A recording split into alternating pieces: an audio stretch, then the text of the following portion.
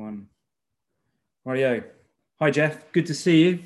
As you know, I've just pressed the record button and I won't press it again until this conversation ends, whenever that happens to be. Whether there are interruptions, noises, it's raw and not live, because there's no one else listening apart from you and I and whoever can hear through the wall. But I might call this episode, because I was thinking of what I should call it. I was thinking of calling it The Way of Way. The Way of Way. I'm not gonna disagree with that, Richmond. It makes me smile. So if it makes other people smile, then fair enough.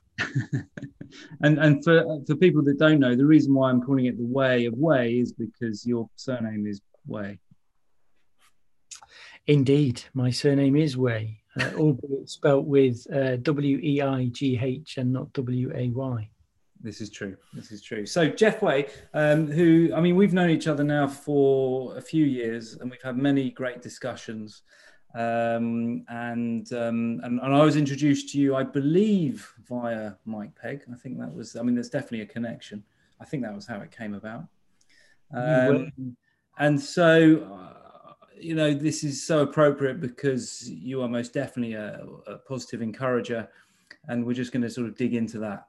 I'm going to ask you some very difficult questions, and no, you know me. We're just going to have a chat. But maybe we could just talk. Tell me about you. We'll tell the listeners about you. I'm much better at telling people about other people, but I'll give you a flavour of me, or your listeners a flavour of me. I spent the best part of 10 years in the corporate space, working for different banks within learning and development, before deciding to go solo back in 2010. So 10 years ago.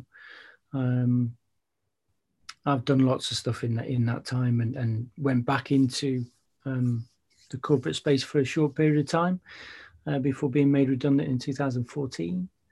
And then have been on a bit of a journey with my own business. My business is called Ignite, which in many ways typifies for me what encouragement is all about, or positive encouragement, and that's trying to ignite different thoughts in people's minds. Mike Pegg, the brilliant Mike Pegg, did introduce me to you back in 2018, I believe it was. That's when we were doing, well, that's when I'd launched the podcast, my podcast, Perfect Imbalance. And we spoke because not only had Mike recommended you, but I was fascinated by the field that you were in terms of pain. I spent a bit of time with my wife, being an exercise scientist, understanding elements of physiotherapy and sports science. But I was just fascinated by the fact that you help people with pain. So that was the initial draw. We soon discovered that we both had a love of running, albeit you hadn't quite reached the incredible running at that point. So we were kind of still in a similar space when it came to running. And yeah, we've kept that interaction, dialogue, relationship going over the last 2 years, virtually and face to face. We've ran down the Birmingham Canal, which I think was a great opportunity to just chat. And more recently, before Wales went into lockdown in September, or end of September, beginning of October, we actually ran a chunk of the North Wales coastline back towards Chester together. So yeah, that's a little bit about me. Yeah, no, absolutely. What was it that attracted you to that learning and development field in the first place?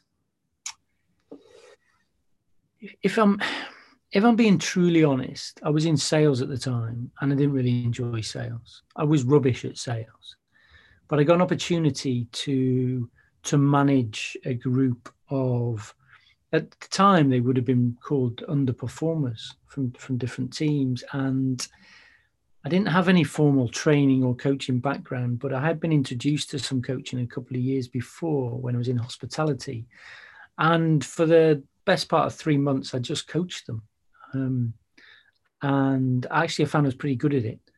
And they started to show some different results. But most importantly, they appeared to be more motivated and more engaged. So I'd stumbled upon this vocation, if you like, and I was on a management course at M&S Money, and I was approached partway through the course by somebody within learning and development. It was one of those, what I call shady conversations at the photocopier that said, would you be interested in speaking to the training manager? Because we believe you've been doing some good stuff with a group of people in sales. And I was like, yeah, why not? And within the space of a few hours, I met the then training manager in a darkened room with the lights off. And we had a chat about learning and development, and pretty much got offered a job to move in to learning and development at M&S Money. And I jumped at the chance because, like I said, I wasn't particularly good at sales. I didn't really enjoy sales, but I enjoyed helping other people. And that was back in 2003, March 2003. And in July that year, I found myself in India, having never trained anybody before. And I was in front of a group of 150 people.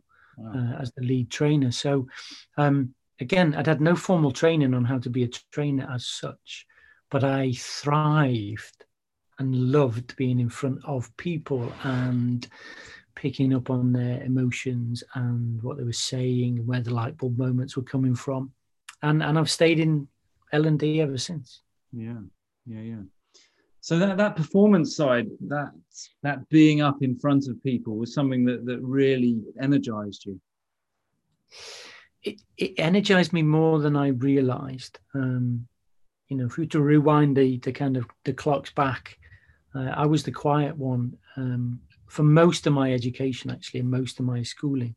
And I talk about this in my book, actually. I was the kind of archetypal quiet child that, would put their hand up, but actually would get a question wrong and never put their hand up again. So, fast forward to 2003 and being on a stage where people were listening to you, and I felt this sense of I could control where the group was going, what we're doing was empowering to me and liberating, because for many years I didn't really have a voice. I was the quiet child, and if you were to line me up against my brother, that would that would ring true. You'd be like, wow, okay, so he's the chatty one, you're the quiet one. So it set me up, and it set me up to eventually go on and set up my own business, having been in that space back in 2003. Yeah. Now I would consider you to be very authentic, a very humble guy, and yet to go on stage does require a certain level of ego in a way, but in a good sort of way, because you've got to entertain, you've got to be able to engage. How do you sort of keep focused on being the authentic you that actually is very similar to the you that's chatting here?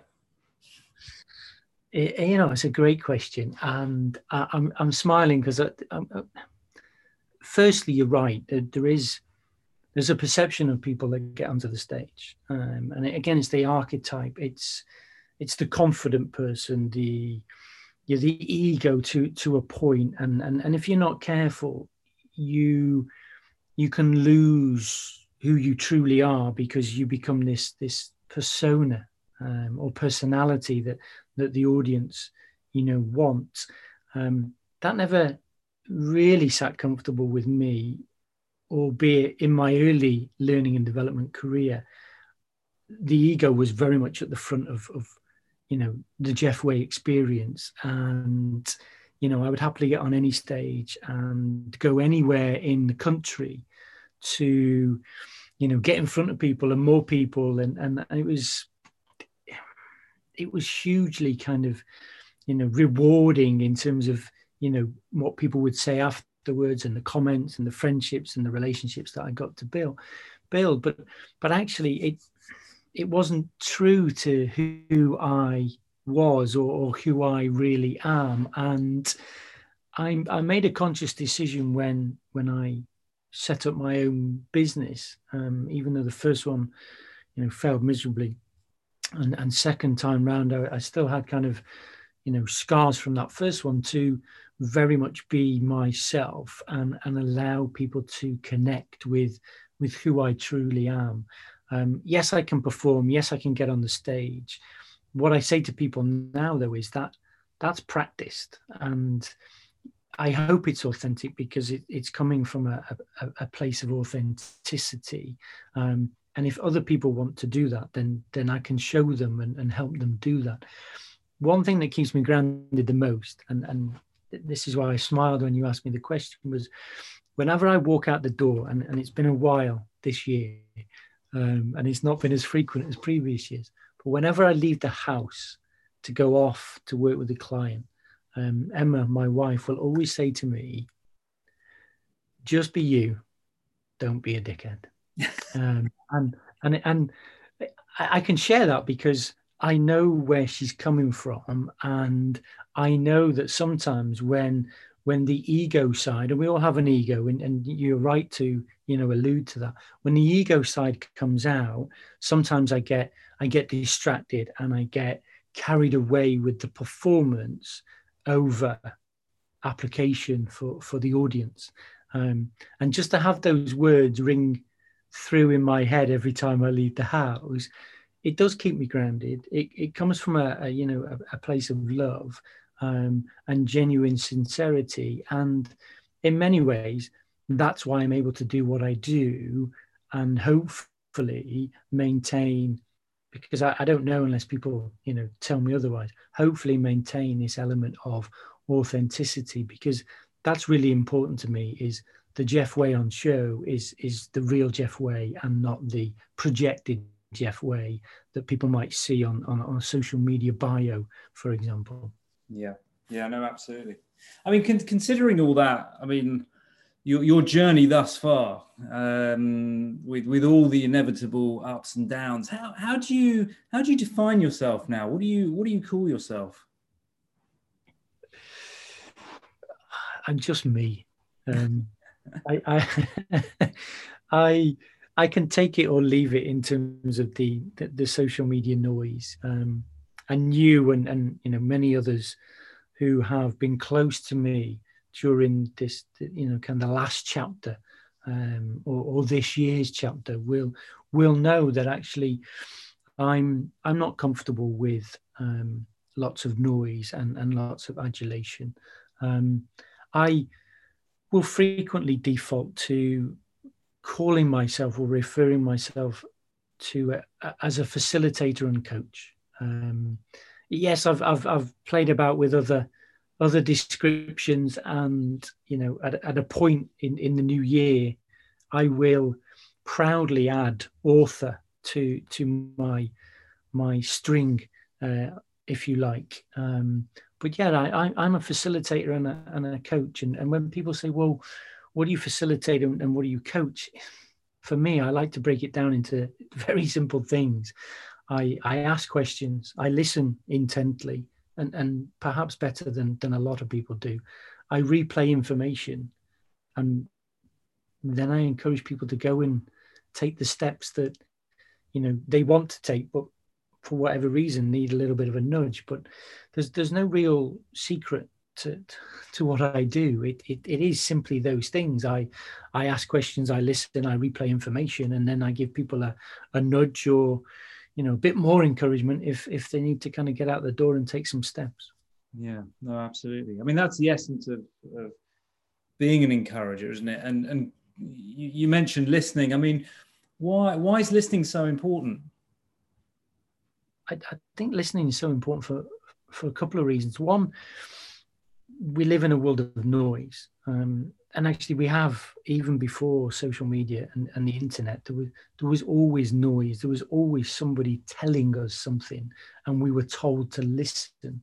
And it was usually people of authority, whether that was in the household, the family, or within education, or then when you got into employment. So listening's always been an underrated skill for me. But actually nowadays, given that we do have the internet and we do have social media, I think it's even more important that we allow people the space and opportunity to be heard. And you don't get that on social media. You just get more noise. And so it's very difficult then to wheedle through the noise, or indeed just pick up on the signals when people put stuff out there that says, hang on a minute, this isn't congruent to who or what I think that person is. So I'm going to provide a platform or an opportunity for them to talk, and I'll just listen. I think it's the most underrated skill that we have as human beings. And if we all listen just a little bit more, we would be absolutely blown away with what we really hear, not what we think we hear, but what we really hear. And I get it. It's 24/7. It's crazy out there. But if we don't stop and we don't pause and we don't allow people to talk, we're not really going to get to the root of some of the challenges and problems and issues that we see and face around well-being, mental health, stress, anxiety, and all those types of things. You mentioned earlier on about how you found your voice by getting on stage, and then they're talking about the importance of giving someone the space to talk and to say things themselves. So that's clearly a strong feature of what you do. Why do you think that has been so prominent in what you do? Where's that come from, do you think? It comes from childhood. It took me a long time to realize it, but actually when you sit on your own and you reflect and you ask yourself some of those questions, you start to realize that it's there. It's in the backstory. It's probably been filed and put away. For me, listening has become so important because I never felt that I was listened to.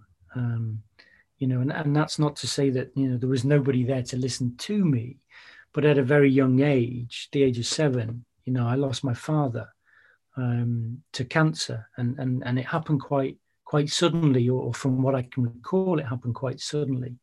And then both my brother and I, went off to boarding school, and no one was really there to talk to as such. Mum was at home, Dad was gone. We had a new housemaster and a matron who, were kind of almost, parents, shall we say, but they looked after, several boys, 10s, 20s, 50s, however many in a boarding house. So you never got heard. And I know when we came home and you're trying to make sense of it at quite an early age, you're wanting to talk. People never really talked about Dad. They just got upset when we talked about him. So it became almost an unwritten rule that said, you don't talk about Dad. So I know for me, having not been listened to or have people there to listen to me at quite a young age has had a huge impact on me, and has, steered me towards this vocation without realizing at first, but then by providing the platform for other people to talk and for them to be listened to, you then flip it onto yourself. By asking yourself those questions, you realize that you've not had the platform throughout your life or throughout periods of your life where people have been there to listen to you. Yeah. Gosh. So you've taken something that is tragic and something that, one of the toughest things a kid would have to face, and somehow over the years turned that into something now that's an invaluable insight into what, and using that in the way that you do to encourage others. I mean, that's quite a remarkable thing to do. it's taken me a while to get comfortable with it and to see it that way. It was easier for me to just carry on and, look to help other people and look to be a sounding board, or look to provide that space for people to talk. But I had this realization that actually I needed to do a bit more of that work on myself, and have done over the last few years. And the only way to do some of that work on yourself is to, stop trying to help others and, look inwards, and then find people that you can talk to and share some of the stuff with. And, to coin Brené Brown, to show an element of vulnerability and know that it's okay, even though, a lot of that trauma and a lot of that shaping happened, a good 30 odd years ago. It's been hugely cathartic for me to be able to not only talk and have people listen, but more importantly, realize that actually there are people around me who I can be vulnerable and raw with, and know that that's okay. Because actually, I think what that does is it allows me even more to be able to make myself available for others to share and to open up to, having gone through, that process myself. Yeah, no, absolutely. I mean, so we've known each other for a few years, and it's always struck me how, you do that. And right from the outset, I think that first time we actually met, we'd spoken a few times. First time we met was when we had that run up the canals. It was pretty cold. And we were making our way up, and very quickly we were both talking about things like we'd been mates for years and years and years. And you led the way on that for sure. So you're prepared to take the risk. Yeah, I apologize to people up front, because for me it's an occupational hazard. In many times during my career, I have been with, other people that have either worked in other areas of the business, or have been more senior to me, or have been kind of, directors of the organization. And there's one thing that I'm uncomfortable with, and that's silence. So, even though I was the quiet person, as a child, I can't sit in silence. So I have to, in many ways, force the conversation or start the conversation, and then quickly, people start to open up and talk. And I do apologize, to some people, because, half an hour later and they're like, wow, I only met you this morning, or I've only been with you an hour or so, and I feel like I've shared everything. And I felt a bit like that on our latest run back in September. And I was sharing that with a couple of friends. I was like, I felt like a pacemaker, but I felt like I was also keeping you going by talking you to death for 4.5 hours at a point where you were probably physically and mentally exhausted. And you've got me in your ear asking you all sorts of questions. But I think it's a blessing to be able to do that, and to be able to have those conversations. Whereas I know, when I share that with Emma, she's like, I don't know how you do it. She said that would be a nightmare for me. Making small talk or having conversations with people like you do. But for me, I find it a real blessing, because, you'd be amazed. And I know in the field that you're in, it will be something similar. When you've got that trust and that rapport, people will open up and share some of the deeper stuff, which you just don't know how long they've been holding on to that. And it's a huge relief just to be able to share a part of that with somebody else, and not be judged, or not feel, completely, that you're going to shut down as a result. So yeah, it's a blessing. Well, it is. I think it is. It's a gift, because, a conversation can be so sort of full of healing, and it can be so therapeutic. It can be a catharsis. It can be a release. It can be all of those things. And it can just be merely the fact that you were prepared to ask someone maybe a slightly tricky question, but you create this sense of safety that allows that person just to kind of go, well, and out it all comes. And it's invaluable, and particularly in this field. And just to call it the field of coaching, I don't think does you justice at all. It's far more than that, because we're talking about people's life journeys, and you don't work on just this purely functional level. You work on, I mean, I'm using my language here of kind of the soul and the spirit, but who would you say have been your major influences? Yeah, there's a number of them, really. There was a guy who I got to meet in M&S Money called Dig Woodvine, who ran his own training consultancy at the time. I got invited onto one of his programs to learn more about facilitation. He was a little bit older than me, a little bit wiser.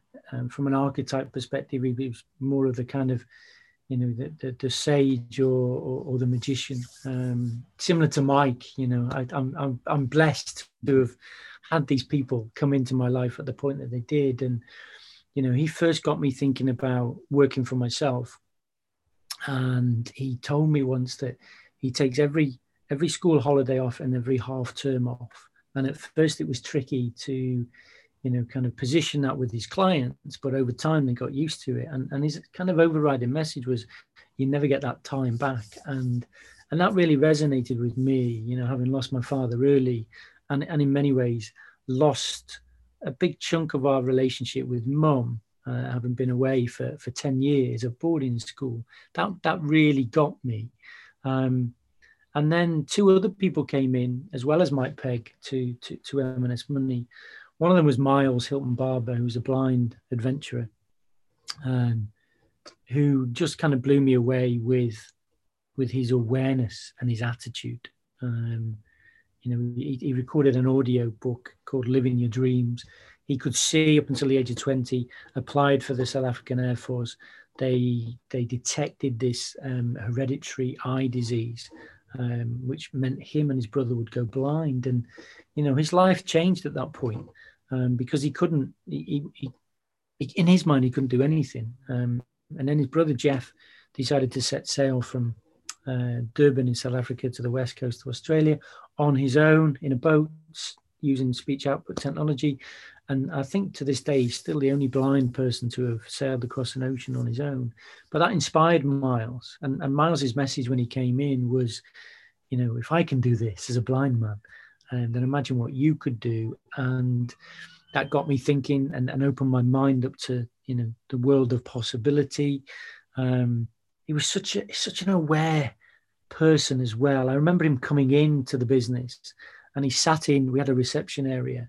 And as I approached him, he knew before I got within, kind of 10 feet, he just knew. He said, "Jeff." I was like, "Yes, Miles."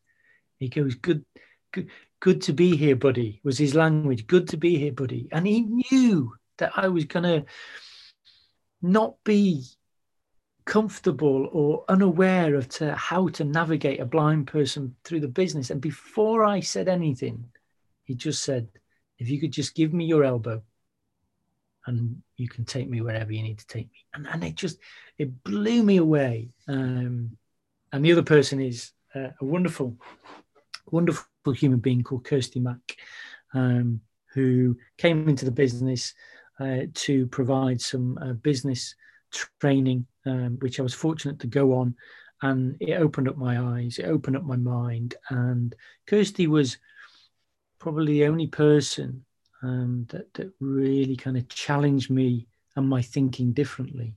And I mentioned one day, I'm thinking of, I'm going to run my own business one day. And she'd be like, "Yeah, great. One day, maybe. And I'm like, "I'm definitely." She goes, yeah, whatever. I said, "No, I'm going to do it." And she'd be like, "Yeah, cool. If you're going to do it, go and do it." And then the following morning I'd come in and she'd just look at me and I'd look at her, and I think she said something along the lines of, "So what have you decided?" I'm like, "What do you mean?" "Well, what you've been thinking overnight? What have you decided? I'm like, how do you know that? She goes, and she was very clever at planting lots of little seeds in my mind, being completely aware of my limitations in my own mind, my limiting beliefs, my vulnerabilities, and she just got me. And there was one thing that she said, well, there's many things that she said, but one thing that really kind of left its mark was, you meet people for a reason, a season, or a lifetime. And at first I wasn't sure, but 12 years on, Kirsty is still a very good friend, not just of me, but the family. So I suspect it's going to be a lifetime now. Those three people at a really key time in my life had a huge impact on changing my direction. And you know, if they hadn't, then there's every likelihood I would still be working in M&S Money. Great. That's superb, isn't it? What would you consider to be your greatest challenge that you've faced so far?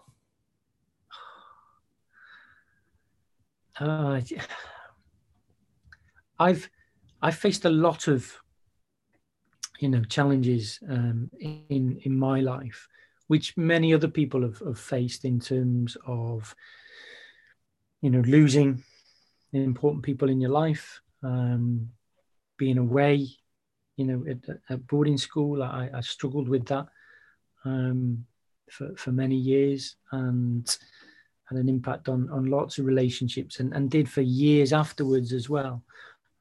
Relationships, you know, I've had challenges around, you know, relationships and them not working out, my business not working. I think my biggest challenge, and it's still an ongoing challenge, and I think if we're all honest and we look at ourselves, we'll come to a similar conclusion. I think my biggest challenge has been myself. And I think sometimes, you know, I have not had the courage to just step out of my own way, and let myself, or part of myself, just run with it and see what happens. You know, we grow up in a lot of cases afraid of failure and making mistakes. And, you know, I failed miserably with my first business, and then stood up at Phones for You and was training a group of leaders one day talking about failure. And one of the senior leaders pulled me to one side at first break and said, I don't think you should be talking about failure, you know, about yourself being a failure. He said, I think you're giving people the wrong impression. I think you're saying you're a failure. How can you help people? And I thanked him. I said, look, I thank you for the feedback, really. You know, I'm completely comfortable with failure, and learn from failure, and have realized that actually, if I'm going to get on, I'm going to fail from time to time. So if it's okay with you, I'm going to keep on talking about failure. And anyway, that same leader came to me at the end of the day and said, I now understand why you talked about failure in the way that you did. He said, would you be my coach? And I tell the story and I smile, because I think, again, the point is, my biggest challenge has been myself. And I've been afraid to do lots of things in my life and held myself back. And it's only when, you know, you get to that point where, you know, you're so far down the road that you can't go back, that you just have to keep going forward. And for me, that's my biggest challenge, and also my biggest learning, is we are capable of doing much more than we probably think we can. We've just either got to step out of our way, or figure out a way, or surround ourselves with the right people who can help us take some of those steps. Yeah, absolutely. Those connections, you know, you've alluded to that, you know, many times, and the importance of that. Absolutely. And but what other ways, what other tools, I don't know how you want to term them, what do you draw upon when you're facing a challenge? Experience has told me that each time I faced a challenge, I've been faced with something new. Because actually, if you face a similar challenge to what you've experienced in the past, then you're already equipped and you've got the learning.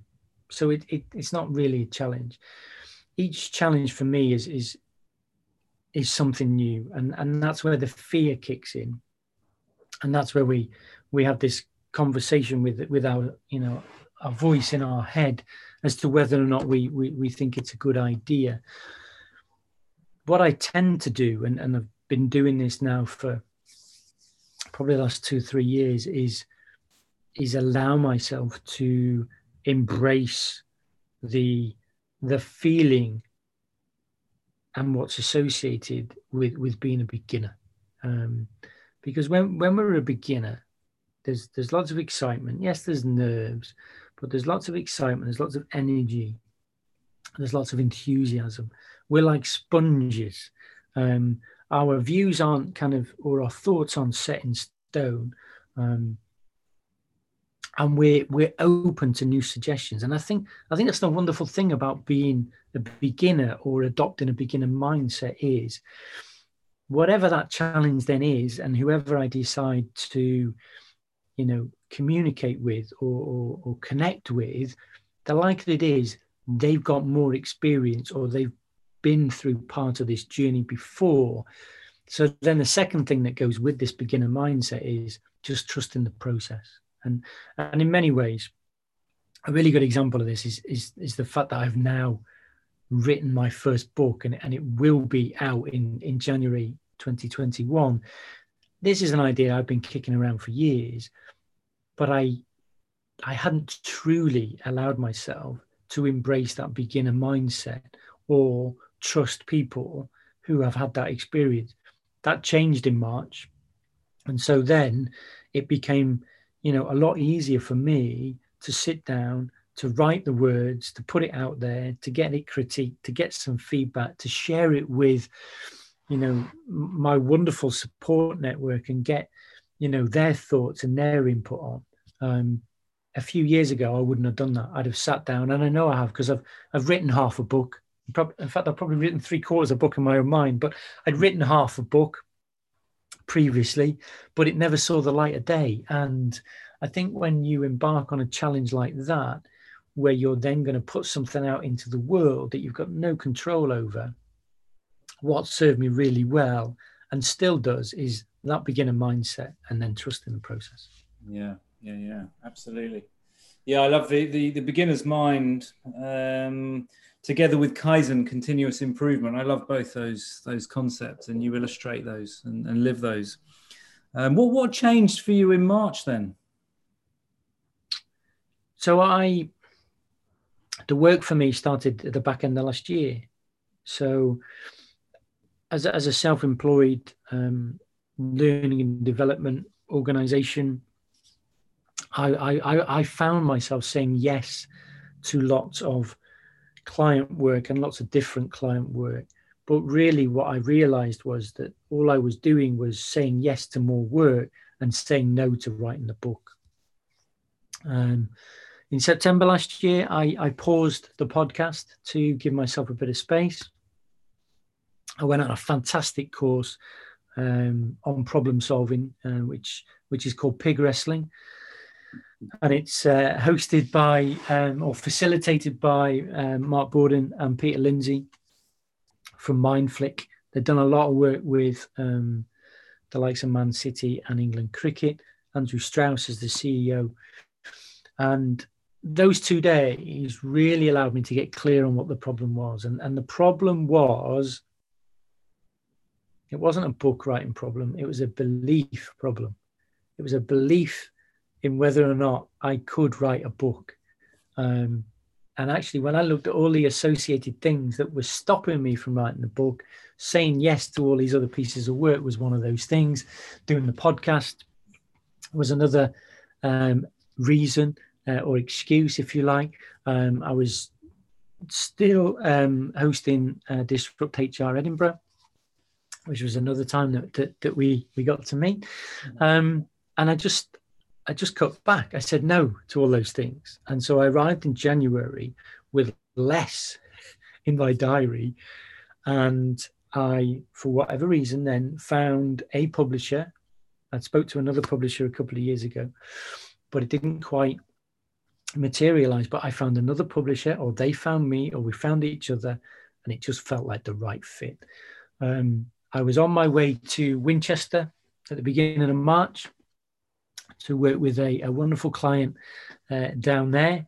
And I was stopping off in London on the way to meet with the publishers, unload a load of information, and on the back of that, get the kind of the straw man or the structure for the book. And I did those 4.5 hours with Ali and Layla from Gnome Publishing, and was about to get back on the train, and I had a voice message to say all the staff have been sent home.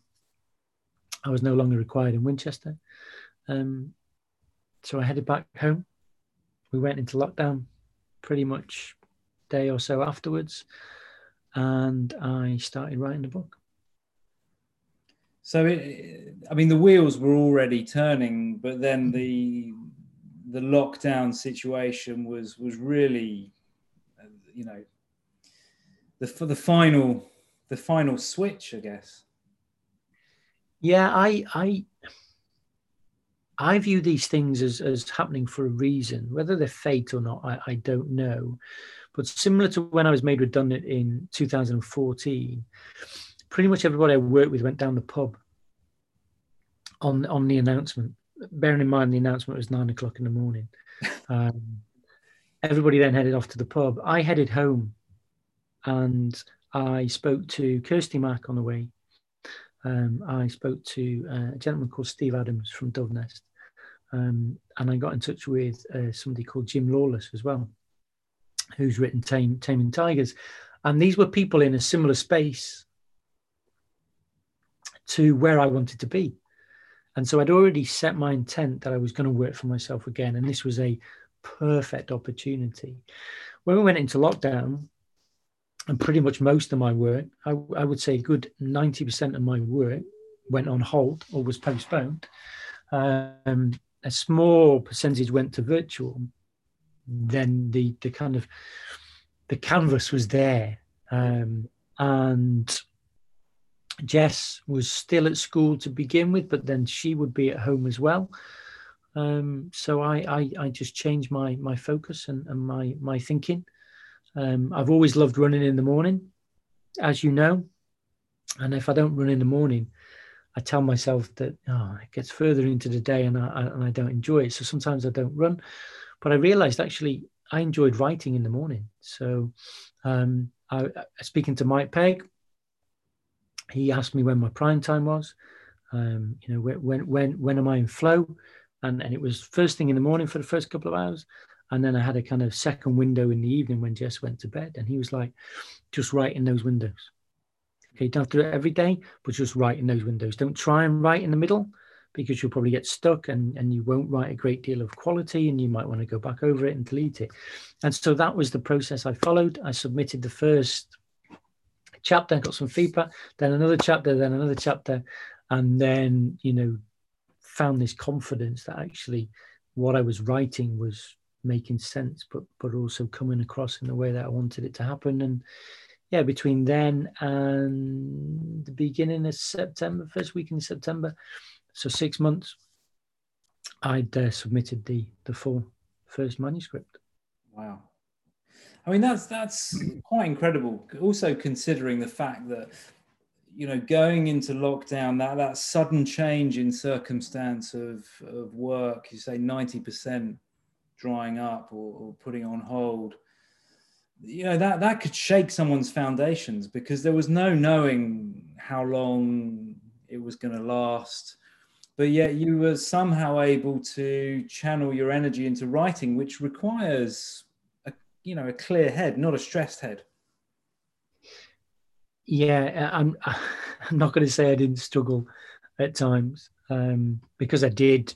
And, even though I'd found this new love of writing, and it was, it was a joy to write. I've shared this many times. I never felt some of the challenges that writers share, didn't really have writer's block. I wasn't conscious of whether or not I was worthy enough or credible enough to write. I gave myself permission to write. But when I stopped writing, and then I was homeschooling Jess, and I was doing that, and that was my pattern, and then I was picking up, my older two kids, Bex and Alex, and having them, once a week or twice a week. I quickly got to a point, probably in May, where I felt I'd lost this sense of purpose. I wasn't getting, client calls. I wasn't getting them coming back to me saying, we've weathered the storm, or, we're ready to talk about new dates, or what have you. And my core purpose, as I thought it was, still wasn't there. So I did find myself struggling. I think what helped me most was being able to share some of that with people that were either close to me, had come into my circle, or through writing. I wrote a short series of blog posts that I call Note to Self, which allowed me to kind of dump some of my thoughts, but also to kind of be available should anybody else be in those situations where they were struggling or looking for structure or lacking purpose. So it wasn't always easy, but I found a way to structure my day and my week. And again, Emma was very good at reminding me that actually part of my purpose had become homeschooling with Jess. And we often laugh now looking back, because if you look at her school book, she had this pink exercise book that she was given when they went into lockdown. We pretty much filled it in next no time. And I thought we were going to have to ask for a new book, which hasn't been the case for, some of the other children in her class. But we were doing everything. I was doing everything. And I had an agenda. And in the end, I realized that, at the age of 5, you don't need this structured teacher. So it became a bit more free flow, as we got into it. But we covered so much, and they might do space in a term. We did it in a week. So, I struggled, but at the same time, I had enough support and create enough structure in my day and my week to allow myself to feel that I was still fulfilling a purpose. Yeah. So you reestablished your sense of purpose. And how would you describe or define your purpose now? I still see my purpose as helping other people. I think what's happened during this year is not always through choice. It's made me step back and reflect on how I support and help other people. And for a long time, I thought I was best placed being in front of people in a classroom situation, taking them through learning, or, sharing a talk or whatever it might be. I think I found other ways to be of service and to add value to people's lives, which isn't necessarily requiring me to travel the length and breadth of the country to physically be in front of people. I think the likes of Zoom and Teams and Skype have, allowed that to happen quite quickly. I still think we have to be careful with it, because I do think we can get burnt out by spending too much time in front of screens, especially because a lot of our downtime is in front of then smaller screens. But yeah, I think my purpose has remained the same. It's the vehicle, I think, that has evolved, and I actually prefer being at home. There's a small part of me that, at some point in 2021 will relish the opportunity to be in front of a live audience. But actually that was probably more the ego side of me that wanted that satisfying. Whereas, it ain't all glamorous what we do, sometimes you travel to obscure places that are hard to get to on rickety old trains, and you're staying in interesting hotels, shall we describe it in that way. So I think the fact that I can be of service and help people from the comfort of my own home, I think is a blessing, and one that I will look to continue to do as much of going forward, because it allows me then to be close to the important people. And as much as I loved being in front of people, I also loved getting on the train or getting in the car and heading back home. And that for me, that feeling of walking back through the door into your own home, sometimes you do have to go away to experience it. But now, this period of time has been wonderful in that respect, where I can see the important people every day in my life, and do some of the things like school run and school pickups. Yeah, no, absolutely.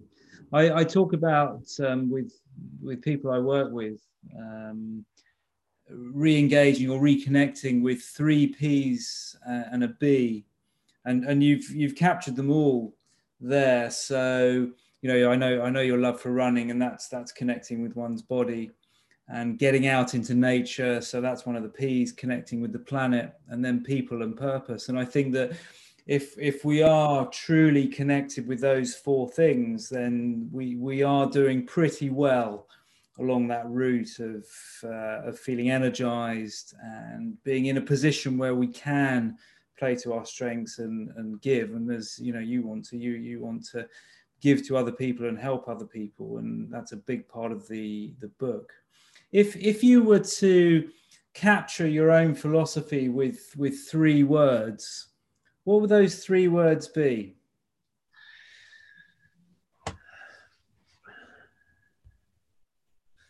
That's an interesting question. And for listeners, I didn't tell Jeff, or didn't give him any insight into any of the questions I was going to ask. So I have put him on the spot a bit here. I think in many ways, when I hear people ask the question, what would you tell your younger self? I always come back around to the thought of, I'd like that flipped the other way. What would your younger self say to you now? Because I think that's equally as powerful. And I think I arrive at the same answer. And the same answer is, my philosophy is go for it. You're going to make mistakes, and I've made plenty. With mistakes come learning. I think with learning comes wisdom. And, I feel really fortunate to have arrived at this point in my life, having made lots of mistakes, had lots of learning, and have a degree of wisdom that I'm able to, articulate and share with other people that are on different points on their own journey. So go for it. It is a cliche that life is short, and this year especially, reminds us all of that. But just find what it is you want to do, and even if you don't know, have a go at lots of things, and by default you'll find it. Connect with as broad a group of people and different minded people as you can find, because again, you won't have lasting relationships with all of them, but there's a chance that you're going to meet them for a reason, season, a lifetime, and they're going to be part of that stage of your journey. And if you do those things, then there's every likelihood that you will arrive at a point where what you're doing, you enjoy, you love. It won't feel like work. People will pay you in most cases. Some people won't, but that's okay, because actually you're doing something that actually comes from within and allows you to fulfill that greater purpose. So yeah, go for it would be my philosophy. Fantastic. I don't think that there's any more or any better way to conclude the conversation. I did have 1 or 2 other questions, but I think that's just the perfect ending. So Jeff, it's been brilliant, and thanks, because you shared some really meaningful and personal stories there. But that's you. that human side just comes through in bounds. And I love chatting, I love listening to you, and hopefully we'll have many more conversations. Richmond, it's been an absolute pleasure, and I thank you for the opportunity to come along and answer a few questions and share a few stories, because it's quite rare to find myself on the other side of the microphone. So I thank you wholeheartedly for reaching out and giving me the opportunity. That's brilliant. Great to see you. You take care. You too, mate. Cheers.